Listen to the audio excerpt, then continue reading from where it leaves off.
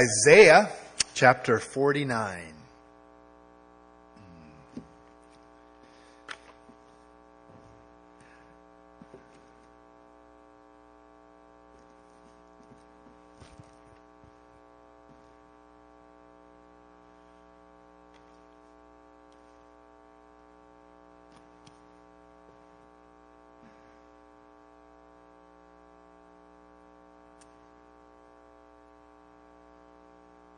So I'm here tonight to encourage you in your calling. And how many of you feel called to serve the Lord? All right, we can move forward. What I want to do tonight is I'm going to give you 5 kind of basics, principles of serving the Lord and following His calling on your life. And then as I was 5 principles, 5 scriptures. But as I was working through it, I felt led to talk a lot about missions tonight. And so most of the illustrations and things I'm going to give you have to do with missions. And maybe I could ask that question. How many of you are, let's start simple. How many of you would be open to go on a short-term missionary trip? Oh, this is great. We're making progress. That's not even 5 minutes in. How many of you, I'll even go all the way here, potentially you would be open if God called you to be a missionary? Okay, we're losing some of you, but I feel just as I was putting this together that I was to encourage you in your calling first, which these things would apply to everybody who feels called to serve the Lord. But then as I kind of illustrate each of these principles, I'm going to give you some of my missionary background and missionary stories and just encourage you in that as well. So can I pray before I read this scripture? Let's bow our heads and we'll pray. Father, we are glad, to be here in your house. Can't think of a safer place, although our hearts do go to South Carolina and we think about those that are grieving there. And Lord, we pray that you would pour out such a mighty wave of your Spirit. Lord, I thank you for all the forgiveness that was spoken in Jesus' name today. And Lord, that is powerful. But Lord, we pray, God, for your work in the midst of tragedy. And Lord, we realize that we're living in these last days where more and more we see things that are just horrific, demonically inspired. And we know that this is it. We have to be filled with the Spirit. We need to be walking in the Word. We need to be praying every day and asking you to lead and to guide. And Lord, tonight's just no different. We're here. Each of us, we're seeking you and asking you and praying. And I just ask now that the Word would be alive and that you'd use it, Lord, to speak to us and give us direction and wisdom, each one of us, Lord, for our specific gifts and callings in the church, that we could serve you, Lord. And I just trust that tonight is one of those divine appointments that you'll lead us and you'll guide us now. I pray in Jesus' name. Amen. Isaiah chapter 49, I want to begin by just reading verse 6. Indeed, he says, "It is too small a thing that you should be my servant to raise up the tribes of Jacob and to restore the preserved ones of Israel. I will also give you as a light to the Gentiles, that you should be my salvation to the ends of the earth." God used this verse to call me into missions. And the first principle I want to give you is that we like to emphasize the call of God and how God uses people. He calls people when He wants to get something done. And you kind of find it from Genesis to Revelation. When the Lord wants to do something, He looks for a person and He stirs them up and He calls them and He sets them into motion. For me, Isaiah 49:6, I still remember the first time I read it. I remember just being struck by this idea. It's too small a thing. And I thought, what's too small a thing? Well, he says it's too small a thing that you would just be a servant to raise up Israel. that God's plan was much bigger than just Israel, always was. God wanted to use Israel to bless all the other nations. When God called Abraham, He said, I'm going to bless you, but then you shall be a blessing. And in your seed, I'm going to bless all the nations of the earth. Do you remember that? Israel didn't. Israel wandered from that calling. Israel at times was very self-serving and self-centered. And this word through Isaiah is a word saying, kind of scolding them. It's too small a thing. If you just focus on yourself and focus on being blessed of God, but you forget your calling to bless the nations. Here he says the Gentiles and the ends of the earth, then you've sort of missed your purpose and your calling. And I remember being very stirred by this scripture. I was in college. I was reading through Isaiah with a friend. We hit this chapter and I had just never read it before. And it just hit me that for me personally, just to focus on getting blessed and to forget about others was wrong. For me, just to focus on the work of God in America and the church that I was involved in, and to miss the world was to miss it. And even as a nation, to limit our prayers for our nation and not to see the big world, I feel the prophet's word speaks to all, that everybody ultimately is called to go beyond their borders. We all love Acts 1:8, right? You shall receive power when the Holy Spirit comes upon you. You shall be my witnesses in Jerusalem, Judea, Samaria, and to the ends of the earth. And, that's a pattern that at any time God's working in a church, in a place, that ultimately, right, you reach out first to your Jerusalem, Pasadena. We are in Pasadena, right? Usually when I say Burbank, I get, but Pasadena. But then God has more ministry. Once that's established, it becomes very natural, isn't it? That as a church grows and gets healthy, its influence grows, and you start to look out beyond, and you start to reach out beyond your city, and you look at the greater Los Angeles, and you start looking at opportunities to minister, and ultimately it spreads from a small city to a larger city to a nation. And then beyond our borders, right? And I remember this scripture was sort of written on my heart at that time. And then the way it works in my life is often God will speak a word through His word. And then He'll give you an opportunity to do something about it. And for me, it was halfway through college. And I had a friend invite me to a concert. And said, you got to come to this concert. And I was going to school in Santa Barbara. And the concert was in Long Beach. And we drove down to the Long Beach, I think it's the Civic Center. And it was a Keith Green concert. How many of you guys remember Keith Green? Friends. Jesus People Friends.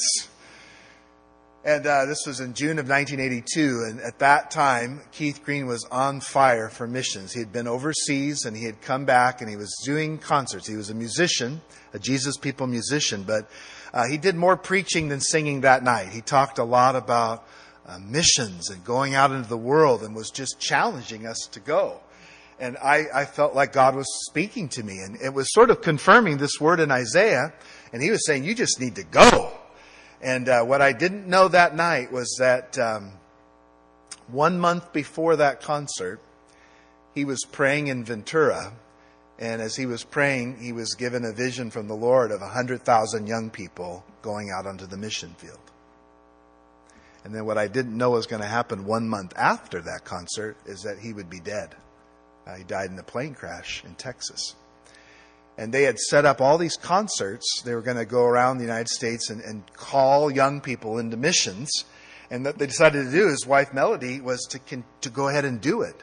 To have the concerts. They were called memorial concerts, and they had musicians and speakers, but they had video of that last message of his, the call to go out on the mission field. And I just got swept along with that. I'm sort of a Keith Green missionary. That summer I went on my first missionary trip. And so that was, 33 years ago. And I've just never stopped.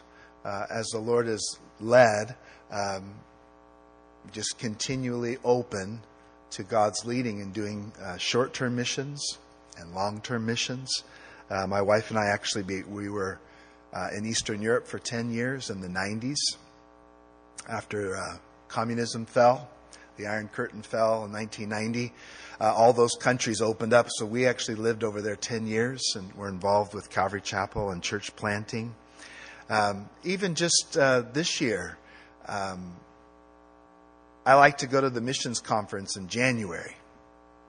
And usually I go and I try to just be open. I like to pray and just present myself to the Lord and to say, Lord, if you want us to go, we'll go. And this year there was, by the way, how many of you were there in January? Anybody?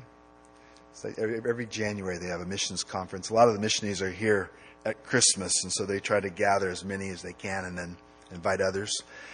But one of the clear calls was there was a lady there from the Middle East who was calling people to come to Iraq and help train pastors because of what's going on there in that country. And that's sort of my special calling.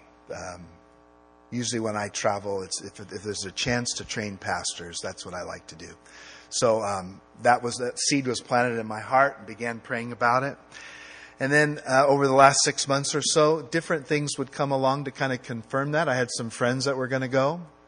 And then I was actually watching 60 Minutes one night. Pagan stuff. But they had a segment on Christians in Iraq. And it really touched my heart hearing the story of what had happened there in the last year. I also have two brothers in my church who I began talking to, where both of them had been born in Baghdad, and they had this burden for Iraq, and I began praying with them and talking with them, and I actually went the first week of June. We did a 2-week mission in Iraq, and I'll talk more about that in a little bit, but God calls people. God calls people to go places and to do things. And, the reason I share these stories is that, God uses different means. He uses His Word. For me, Isaiah 49:6 is just a word that I keep in my heart. But He uses things like a Christian concert where somebody's putting a call out to go. He uses this thing like a Christian conference where, again, people are making what I would call Macedonian calls. Come over and help us, and if you're open and the Lord moves your heart, that can be something the Lord is speaking through, right? He can even use something like 60 Minutes, a TV show where you're watching and suddenly you find yourself really burdened and praying for people you've never met. And then as God just puts it on your heart, He gives you an opportunity to go do something. Those two brothers, the testimonies and the prayers that we prayed together. Again, all these things sort of, for me, become confirmation of a call. But ultimately, in the end, you have to just go. And we emphasize the call of God. Now, I got a second thing for you. If you go over to Acts chapter 13.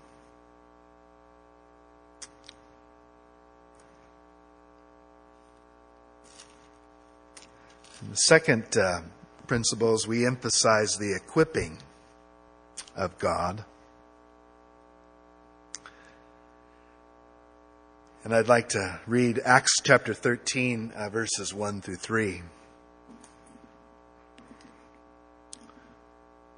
It says, Now in the church that was at Antioch, there were certain prophets and teachers.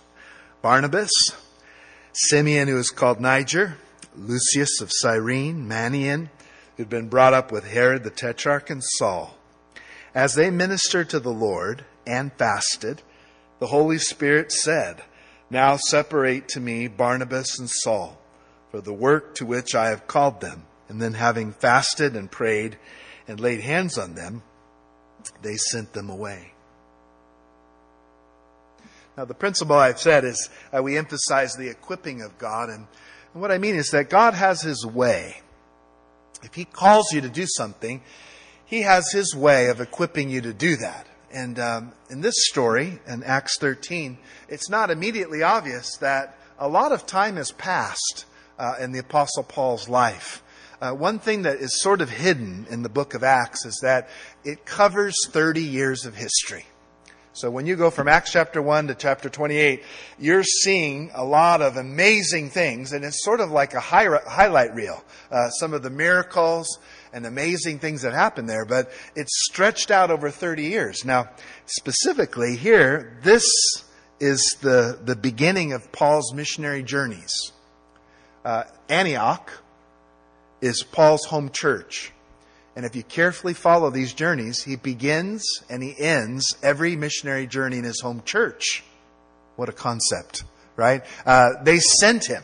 But then when he finishes the work, each of those 3 journeys, he comes back to his home church and he reports what God had done. It was the sending base. So this starts here in Acts 13. It's one of the most exciting chapters in the Bible, when the Spirit of God speaks to a group of leaders and says, "I'll separate unto me Barnabas and Paul," and they head out.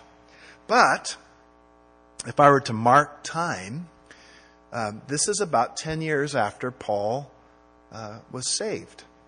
From Acts chapter 9, right, where Saul of Tarsus gets knocked off his horse and meets Jesus, from Acts 9 to Acts 13 is about 10 years of time.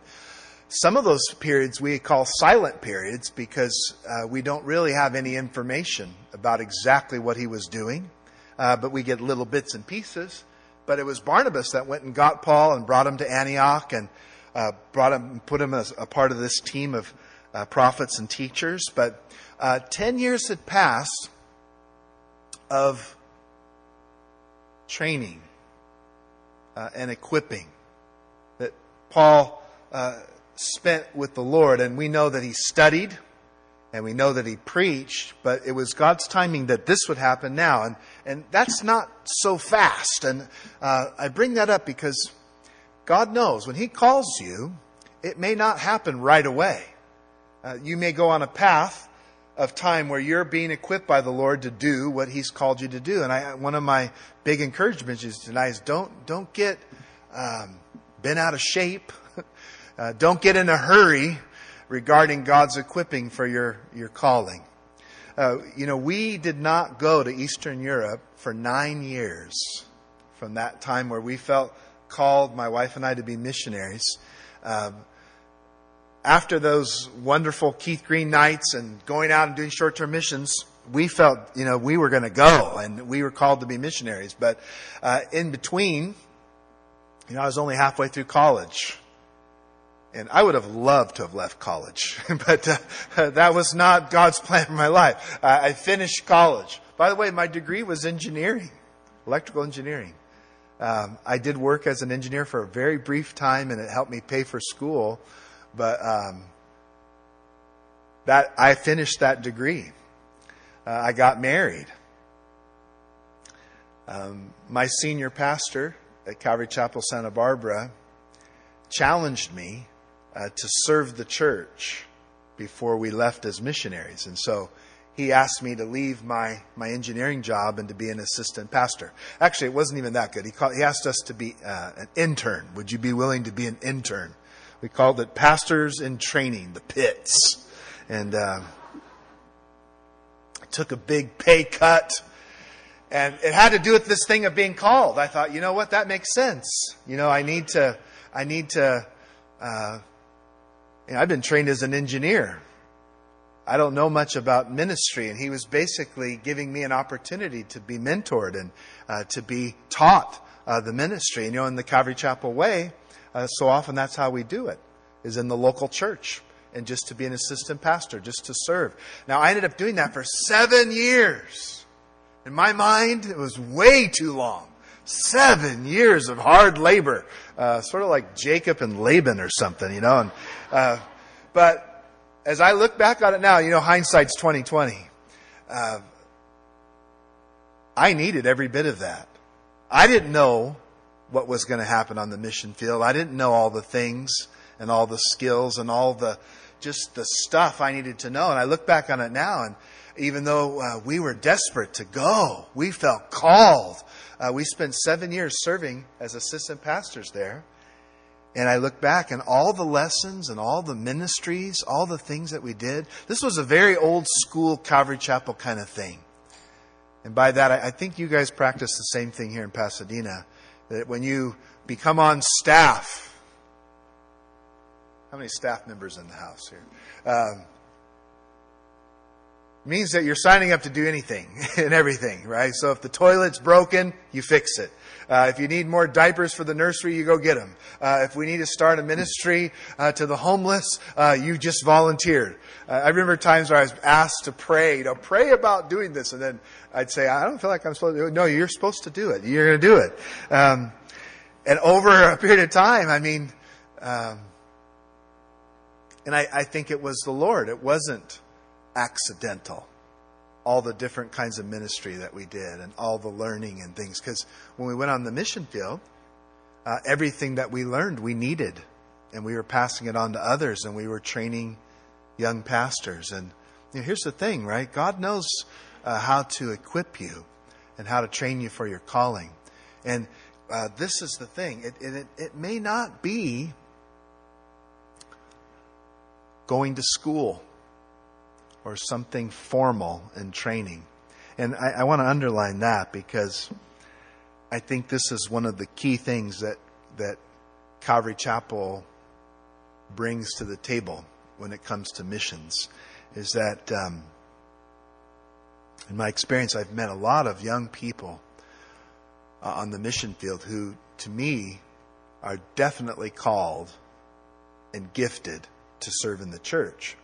But in a lot of cultures in the world, including our own, but maybe more so in other cultures, you can't become a pastor unless you've been trained in a certain way or have gone to a certain school. Even in other cultures, sometimes social classes and things are much more rigid. And if you're not a certain kind of person or a certain kind of wealth or a certain last name, and there's a lot of places in the world where I've met young people who feel called to ministry, but they don't feel equipped.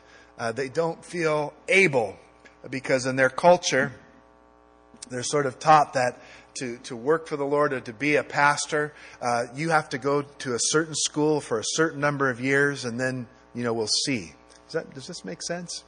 It's true here too, where a lot of times what is very familiar to us in Calvary Chapel, where we emphasize the calling of God first. Has God called you? Right? That's the first thing. That's the most important. But then, has He gifted you? In what ways has He gifted you? And then you start to equip people for ministry. And there's been so much fruit in our movement of Calvary Chapel, where by emphasizing the gifts and the calling and just equipping people in the local church, that hundreds, over 1,000 churches have started in our movement with very little formal training. Does anybody want to say amen? That's not the only way, right? There's nothing wrong with formal training, but it is a God way, and it's a good thing. And on the mission field, I found that was something that encouraged a lot of people who would disqualify themselves from serving the Lord by seeing this model that in the local church, you can raise up people to do the ministry. You can equip them there. In other words, there's lots of ways that God can equip people to do ministry. And, God, I believe, knows for each one of us what we need. And He will take you to His school, and your job and your life experience and the family that you were raised in, the kinds of ministries and opportunities that you have to do in a local church, that those things, right, they equip you for what God's called you to be and to do. And God knows when you're ready and how to send you. And, I just want to encourage you, the local church is where it's at. All of the opportunities that you have to serve and to do, even a school like this on a Friday night, that you can just come and begin to get taught and get equipped. And then, Lord knows, there's opportunities to take what you learn and to use it and to serve. This is God's school. This is how He does it. And there's so much fruit to emphasizing the call and the equipping over all the other ways. God can use formal training and schools and things like that. But one thing I've seen is that the church is growing very rapidly around the world. And God's raising up people to do things, and they just need a little bit of help and a little bit of encouragement. And that's one thing that we bring to the mission field, is this model of the local church being the place where people discover their gifts and their callings. Can I get an amen? All right, I got another one for you. Go over to Acts 17.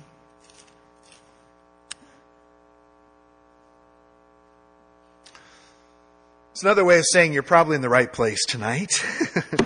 So Acts 17, a third principle, is we emphasize the power of God. Acts 17, Paul's preaching on the mission field. He's preaching in Athens, but I just want to read two verses. Acts chapter 17, verses 26 and 27.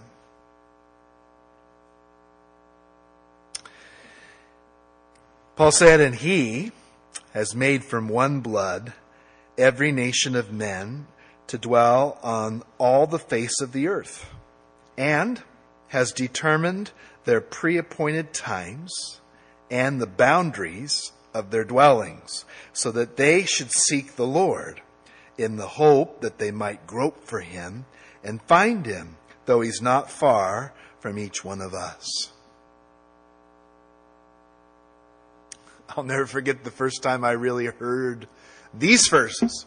I was listening to a missionary, Don Richardson. How many of you guys ever heard of Don Richardson? The man who wrote Peace Child. Amazing testimony. I was listening to him preach, and as he unpacked these verses, he points out, right, in verse 26, he's saying that God is in charge of the nations. And God's the one that puts people in certain times and certain places. He has determined their pre-appointed times and the boundaries of their dwelling. So in other words, there's no accidents in history. In the rising and the falling of nations and the movement of peoples, all the different ethnic groups around the world, God is actually orchestrating something. He's orchestrating for every person. Where they live and when they live is all determined by God. Are you with me? Why? Well, verse 27, so that they should seek the Lord, in the hope that they might grope for him and find him, though he's not far from each one of us. God's orchestrating all the people of the earth so that he can set up divine appointments that people would come to Christ. They might find God. And this is the power of God. This is really trusting that when you're feeling led, called and equipped, and you head out to minister, that God has already gone in front of you. That he's sort of set it up. That this would apply in all times and all places. That if I step out in faith, what I feel God's called me to do and gifted me to do, that there are people there waiting. There are people that he's actually set up where they live and when they live, so that when this happens, it's all orchestrated so that they might come to Christ. They might seek and find the Lord. Now this is sort of, for me, a missionary manifesto. This would be true in Burbank. When we planted the church there, you go, and we started in 2002, and you just believe that there's a group of people there just waiting to hear the Word of God. That God it's in his timing, in that place, that there are people waiting to hear. And sure enough, there were. Here in Pasadena, and you have a beautiful history, the story of this church and how God has led you. It's very similar to our story. We're just younger. You're our big brother. That God orchestrated all the moves and the properties, all that, because he had this plan, and it had to do with people that were waiting to hear the Word of God, and we're just waiting. And God orchestrates that. I believe this is true every time I get on an airplane and go out on a missionary trip. This is the verse I'm trusting. That wherever I go, as I've prayed and sought the Lord and I get on the plane, that there's going to be people there that are just waiting. That he's put them there for that time and that place. That they're close, like the verse says. They're just waiting for somebody to tell them and to train them and to help them. This year I've had a couple mission trips. The first one was I got a chance to go to Vietnam. And I have a heart for these communist countries. There's only 5 of them left. And so you've got China, Cuba, but then there's this little cluster of Laos. and Cambodia and Vietnam. And then that little cluster, I just felt that when that call came out for help and training pastors, that we were supposed to go. And so right after Easter this year, got on the plane and I got there. And I'm an American. I'm like you. I had no idea really what was going on in Vietnam. Are you with me? Till you get there, sometimes you pray and you pray. But then what I find is this verse comes to pass, that God has sort of set it up. These pre-appointed times and boundaries. So we flew into Saigon. I don't like calling it Ho Chi Minh City. Right? They renamed it. Saigon is the original name. And as soon as we got there, I knew something was going on, because all over Saigon there were these giant banners, posters, flags, and it had a date on it. And they do day, month, year. And all over the city it said 30/4/1975. And I honestly didn't know what that meant, but it was everywhere I looked. And then I started realizing that was the day where the Americans left. It was the fall of Saigon.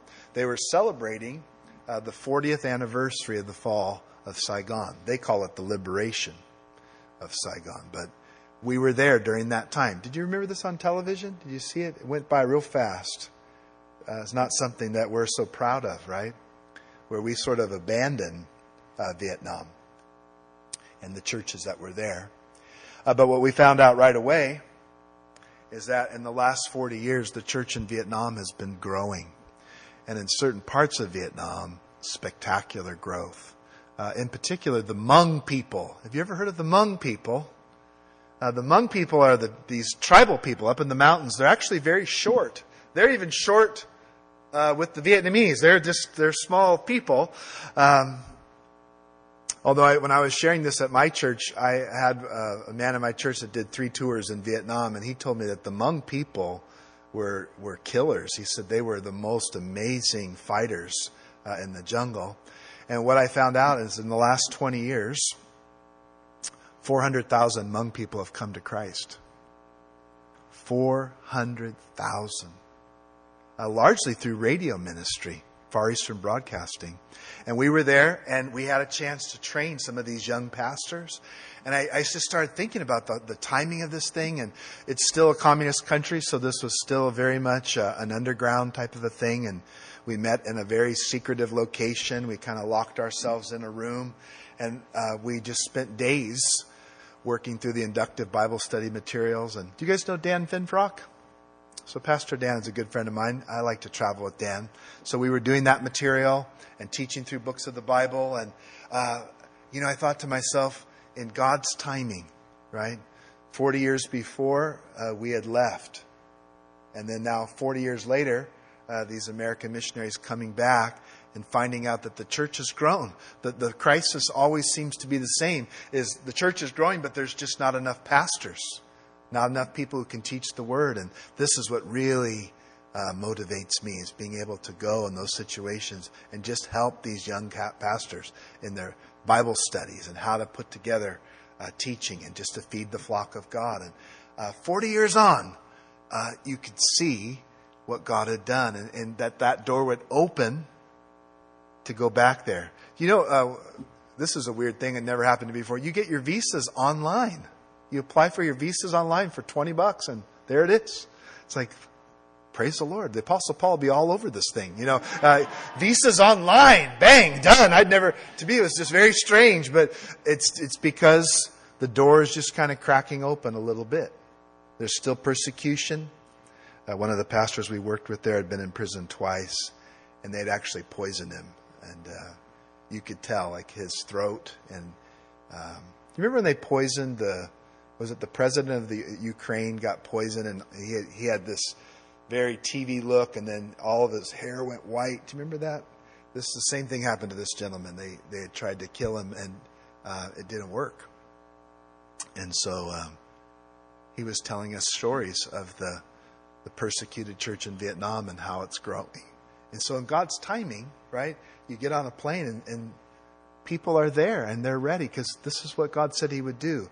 The rising and the falling of nations. Even when tragic things happen, God still is positioning people because He's wanting to lead people to Christ. I told you I went to Iraq. I just got back.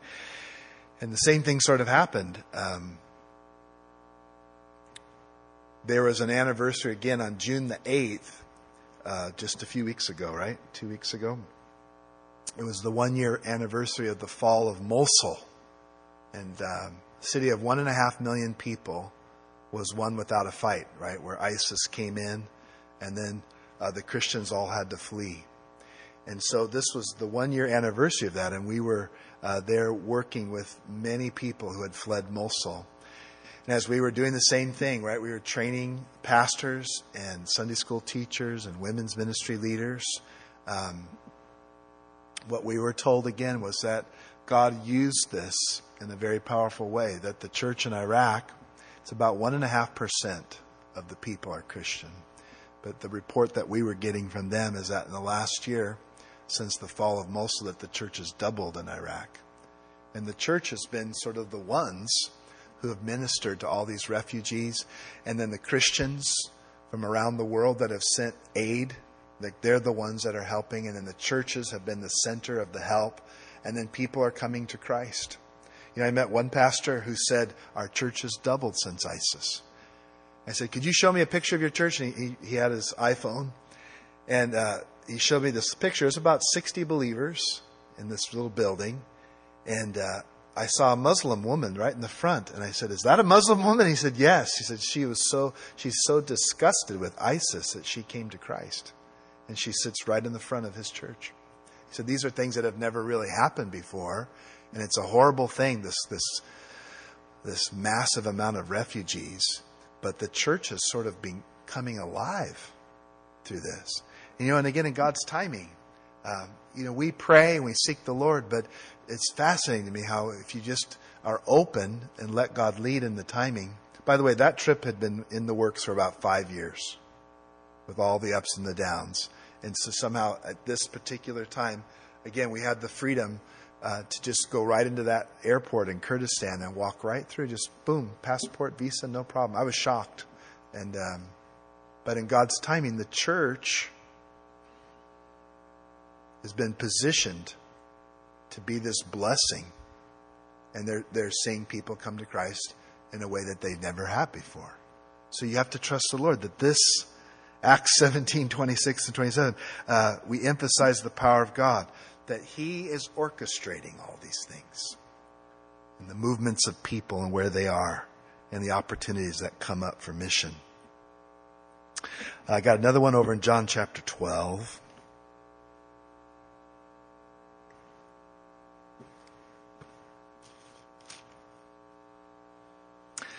This is going to sound strange at first, but number 4, I want to say we emphasize the planting, like seeds, the planting of God.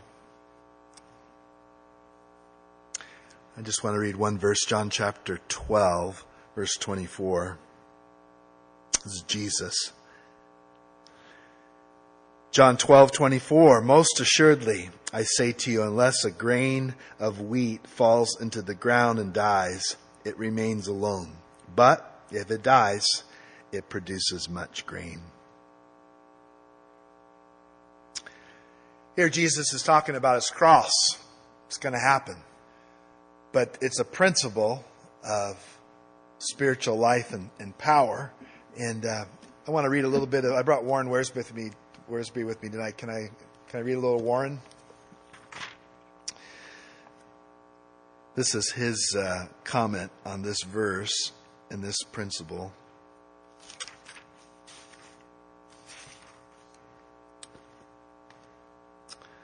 He's talking about this verse. He says this: Jesus used the image of a seed to illustrate the great spiritual truth that there can be no glory without suffering, no fruitful life without death, no victory without surrender. Of itself, a seed is weak and useless, but when it's planted, it dies and becomes fruitful. There's both beauty and bounty when a seed dies and fulfills its purpose. If a seed could talk, it would no doubt complain about being put into the cold, dark earth, but the only way it can achieve its goal is by being planted. God's children are like seeds. They're small and insignificant, but they have life in them, God's life. However, that life can never be fulfilled unless we yield ourselves to God and permit Him to plant us. We must die to self so that we can live unto God. The only way to have a fruitful life is to follow Jesus in death, burial, and resurrection. In these words, Jesus challenges us today to surrender our lives to Him.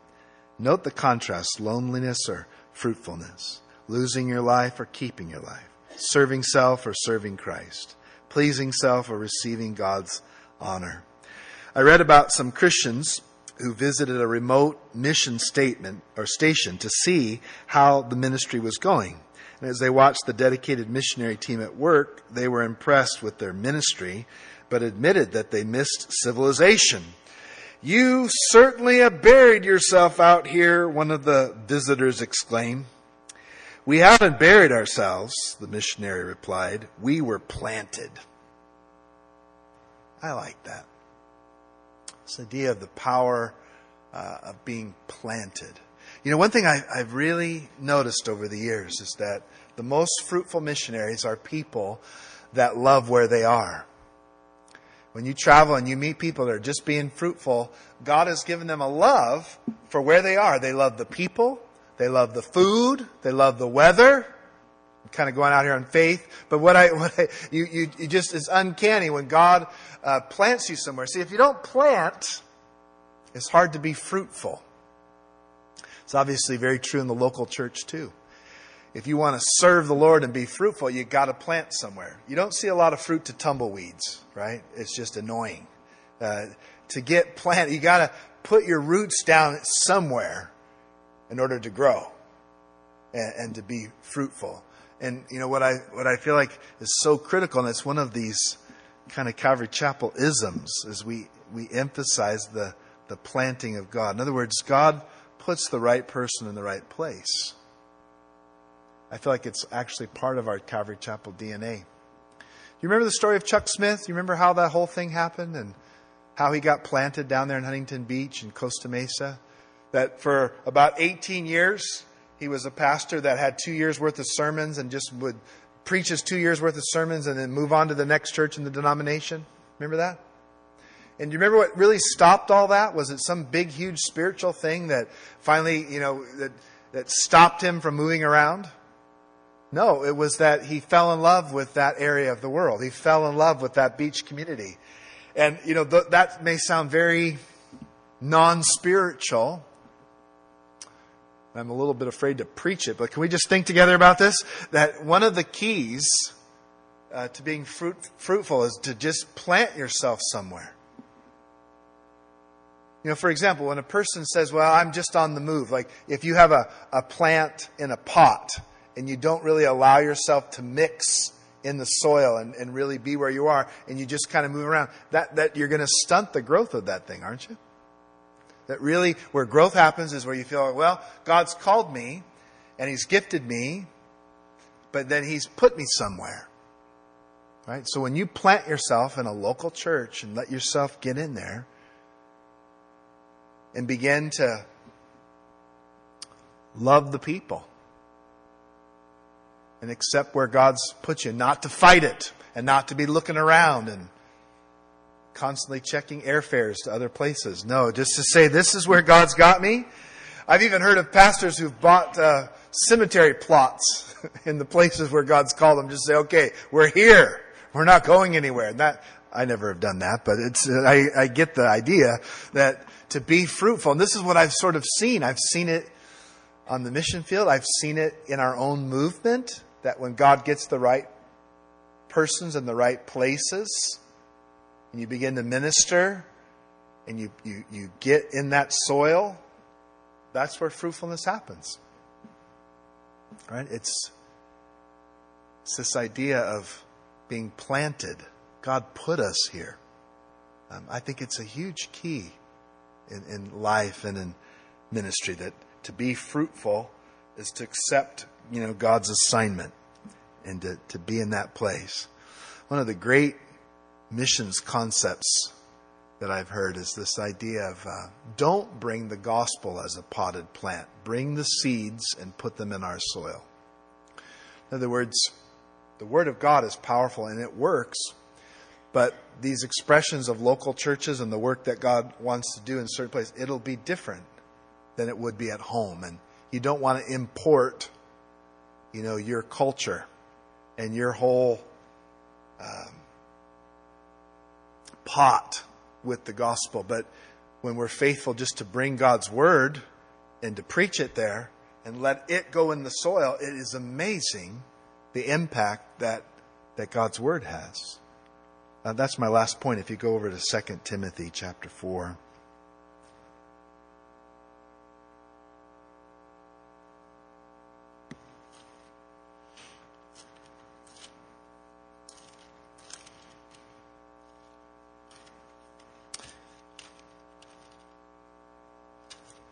So I've had 5 things in 5 verses. The 5 things were that we, number 1, emphasize the call of God.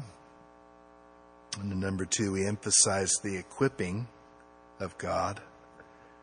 Number 3, we emphasize the power of God. Number 4, we emphasize the planting of God. And then number 5 here, we emphasize just the Word of God. And this is what Paul taught Timothy. 2 Timothy chapter 4, verses 1 and 2. Paul says, I charge you, therefore, before God and the Lord Jesus Christ, who will judge the living and the dead at his appearing in his kingdom, preach the word. Be ready in season and out of season. Convince, rebuke, exhort with all long-suffering and teaching. This is the climax of this last letter of Paul and sort of his last words. What should Timothy be doing? What should he do now that Paul's not there? And the challenge is just to keep doing the work. Preach the word. Be a father in the faith to others and let God's word do his work. And this is really the key, isn't it? That whatever I do in ministry, the word needs to be central. I need to be scattering the seed if I want to be fruitful. And the beauty of this is it's so powerful. I'm thinking about the mission field again and how sometimes you can't stay in a certain country any longer. Things happen. We experience this. Sometimes your visa is not renewed and you have to leave. We experienced wars. Sometimes a country goes to war and it's no longer safe to be there. All of our missionaries, we had a whole huge group of missionaries in Yugoslavia in the 90s. And when we began bombing Yugoslavia, all those missionaries had to step out of the country for a while. Sicknesses, or even times where, your family needs you back home. And I could just make a long list of things where sometimes people want to stay and they're planted, but then they have to go. And then that becomes the test, right? The test of what happens when I leave. So if I'm no longer here, is the work that I'm doing, does it vanish or does it continue? Does it disappear or does it multiply? Now, these are not mysterious things. As you travel and you look for fruit and the sign of that there's been good investment and good ministry, a lot of times, right, you'll do some sort of an outreach or you'll send a team somewhere and you go back a year later and you can look and see, is there any sign, any fruit that remained from what we did the year before? Now, this is sort of an embarrassing sort of thing because we as the church do a lot of different kinds of things. And I think that biblically, you can find reason to do things like help people find water or help feed people because Jesus did those things. Medical outreaches. All these things I think you can see in the healing ministry of Jesus, care for people. And we can make a long list maybe of valid ministries and things. But it is interesting when you go back a year later, and I'm way into repetition. The way to get effective in traveling in missions is to go back and to keep learning and figuring out, what needs the church really has. And I think that's one of your strategies here with Tony, right? Is certain things you do over and over. You say, why are we doing that? Because you get an education. You start to really have an impact with repetition. But one of the things you start to learn right away is that if the Word of God isn't being taught, if there isn't that transformation in the power of God's Word, a lot of times you come back and there's no sign of fruit a year later. The real test is what happens when we're not there, or the missionaries have to go, or, you come back and, what remained? And what remains always is the church. When you plant churches, when you equip people to teach the Word, that's seed. And it's astonishing sometimes if you focus on that in all of your doing, that when you come back and see, what happened? What happened to that little group of believers? Or what happened to that little church? Or this person that we helped equip in the Word? A lot of times you come back and you realize now there's 5 churches. Or that church has grown. And, this is the thing that ultimately we have to focus on is the Word. That's where the power is. That's where the transformation is. I think about Calvary Chapel and the Jesus People movement. And I know some of you are old because you already raised your hand with Keith Green and things. And do you remember that Jesus was actually popular for a period of time? Do you remember that? Jesus is just all right with me. He was popular. There were Jesus watches and Jesus papers. And even if you watch carefully, 70s TV shows, Jesus crept in there.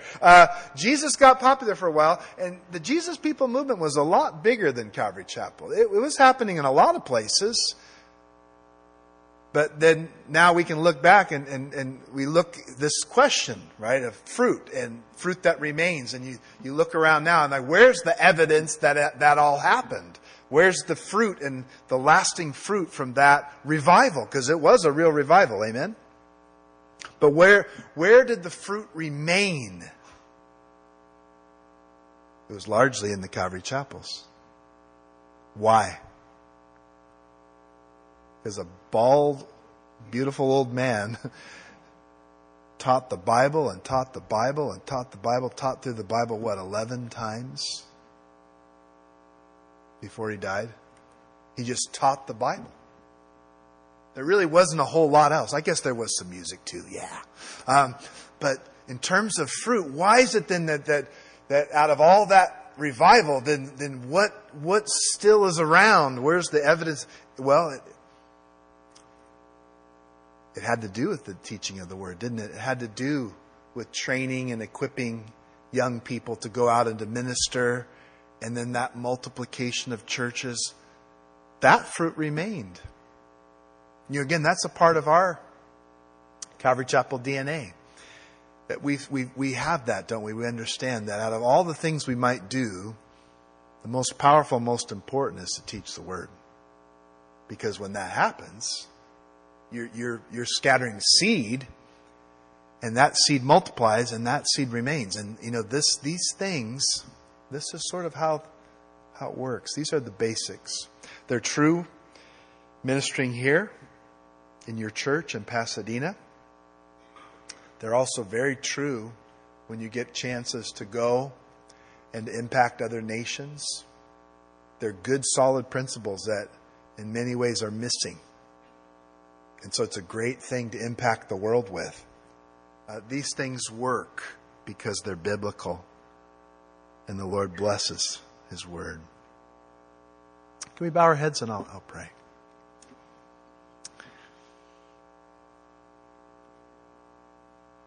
No, Father, I just thank You for just being able to sit and to learn and just to think a little bit about how ministry works.